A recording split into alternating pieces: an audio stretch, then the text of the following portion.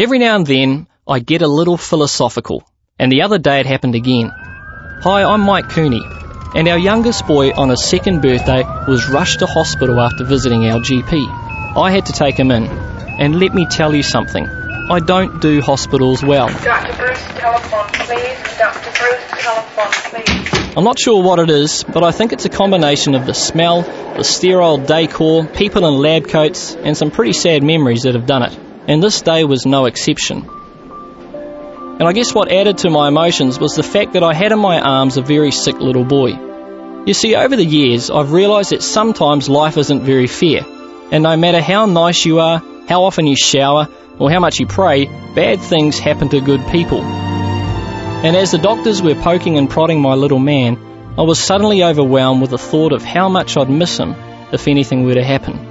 Now, I'm not normally a pessimistic kind of guy, but I couldn't help myself, and it was horrible. Thankfully, though, my story has a happy ending. He's okay. But for many people, theirs doesn't.